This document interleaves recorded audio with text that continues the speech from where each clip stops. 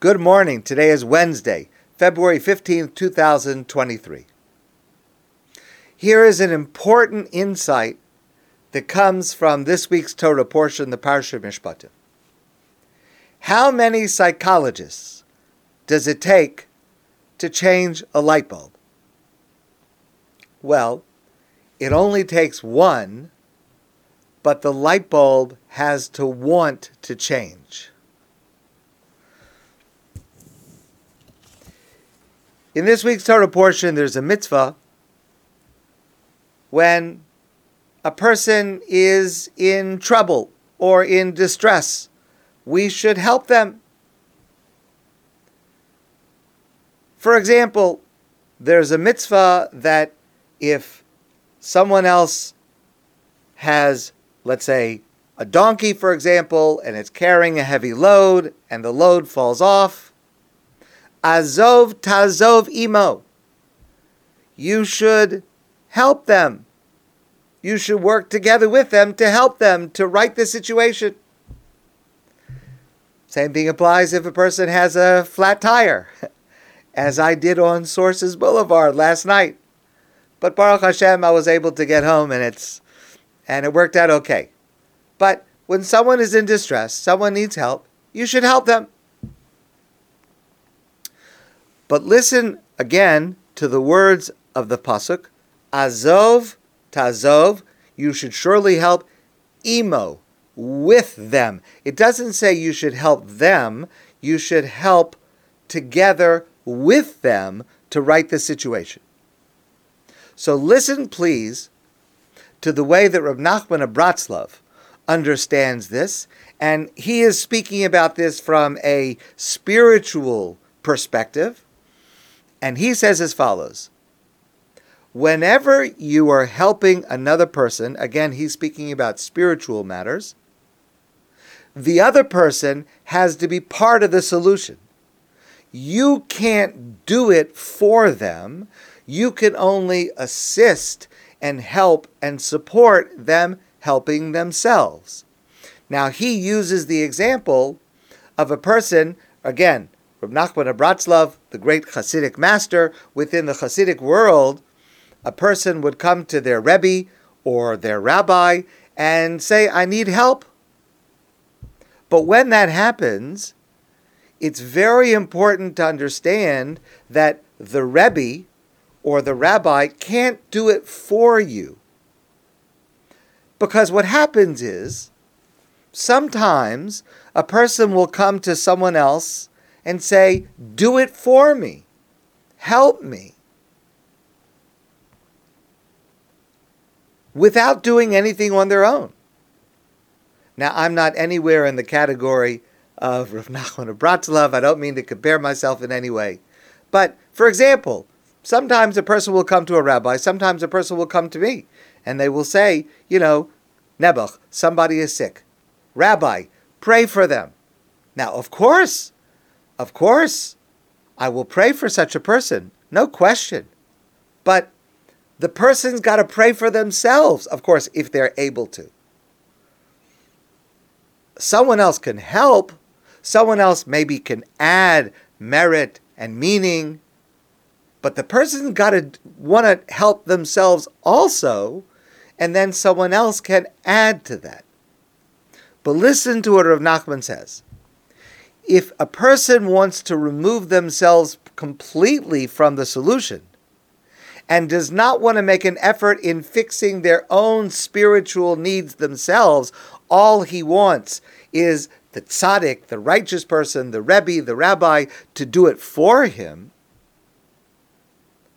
then that righteous person, that rebbe, should not be involved in such a thing, because it is impossible to help someone in a spiritual matter if they are not willing to also work to help themselves. So, Azov tazov imo. You have a problem, you go to a great person for spiritual help. That great person can assist, can share the load, but he or she cannot do it for you. Now that's an important spiritual idea, but the fact is it is true in a much wider context in many, many areas of life. Here's a very practical application that I think is a situation almost all of us, probably all of us, confront at one time or another. Let's start with teenagers. So, this is something that I've experienced, maybe you've experienced, maybe you will experience. You know, a teenager, a child, will come to us, a parent or someone else, they'll come to us with a problem. And we may offer suggestions and solutions for how to solve the problem. And then the person that comes to us just completely ignores the solution or the suggestion that we give them. And it is not limited to teenagers. It's children of all ages, and it's adults. It's all kinds of people. Someone will come to us and ask for our help, and we'll give a solution, we'll give a suggestion, and then they ignore it. Why does that happen? So, there are many reasons for that. And of course, each situation has to be looked at on a case-by-case basis. But very often, it's because when we offer the solution or the suggestion of how to help the situation, we are not giving the person what they are really looking for in asking us for help. Because very often, when a person asks for help, they're not looking for an answer from us. They are rather looking for reassurance from us that they will be able to find the answer. It is always much more helpful. Let me take that back. It is almost always much more helpful to allow a person the space to be able to find the solution themselves rather than to provide it for them. So, for example, if it is a teenager, we might say something like, you know, I've seen you face problems and you've been able to find solutions, and I am confident that you'll be able to find a solution to this problem.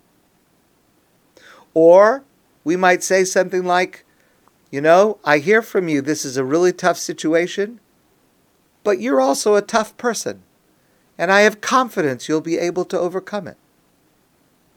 Because a large part of someone coming to ask us for help is because their confidence is shaken. And so the biggest help we can provide is not necessarily giving an answer, but in helping to rebuild that confidence. And one of the ways to do this is to start by asking, well, do you want a solution, or can I just be supportive? Now, it may not be in exactly those words, but we need to intuit, and often we get this wrong. And this happens a lot between couples in every single relationship, where what the person is looking for is not the answer from us, but the reassurance and the support. And this is a wider application of this concept, azov tazov imo. If the person is working on the problem themselves and wants our assistance in working on it, yes, of course, join in if you're able to. But if that's not what the person is looking for, pay close attention, listen carefully, and don't provide what you're not really being asked for, regardless of the words. Imo teaches us, be sure the person wants your help before offering it. Make sure that they are working on it themselves, and then you can assist. But very often, when someone confides in you that they're hurting, that they're going through a problem, a difficulty, a crisis, they don't want your advice. They want you to listen. They want you to support them. I recently read a great novel, which I recommend to you. The title is The End of the Alphabet by C.S. Richardson. A great novel. And there's a passage where there's a character, a woman, and her name is Zipper. Zipper, it's actually a nickname because she worked in the fashion industry. Zipper is her name. And she is going through a terrible trauma. And her best friend is another woman named Kit. And Kit comes to visit her. And listen to these words. Kit sat in the eye of her friend's storm, nodded, shook her head, held tight, wiped away the tears, put the kettle on for tea, buttressed, agreed, listened. That's what a friend does. That is what is very often what is needed when someone is in trouble. Unless they invite us to join them in a constructive solution, provide support, provide confidence, provide love, provide a hug. My friends, I want to wish you a great day, and I look forward to seeing you soon in person.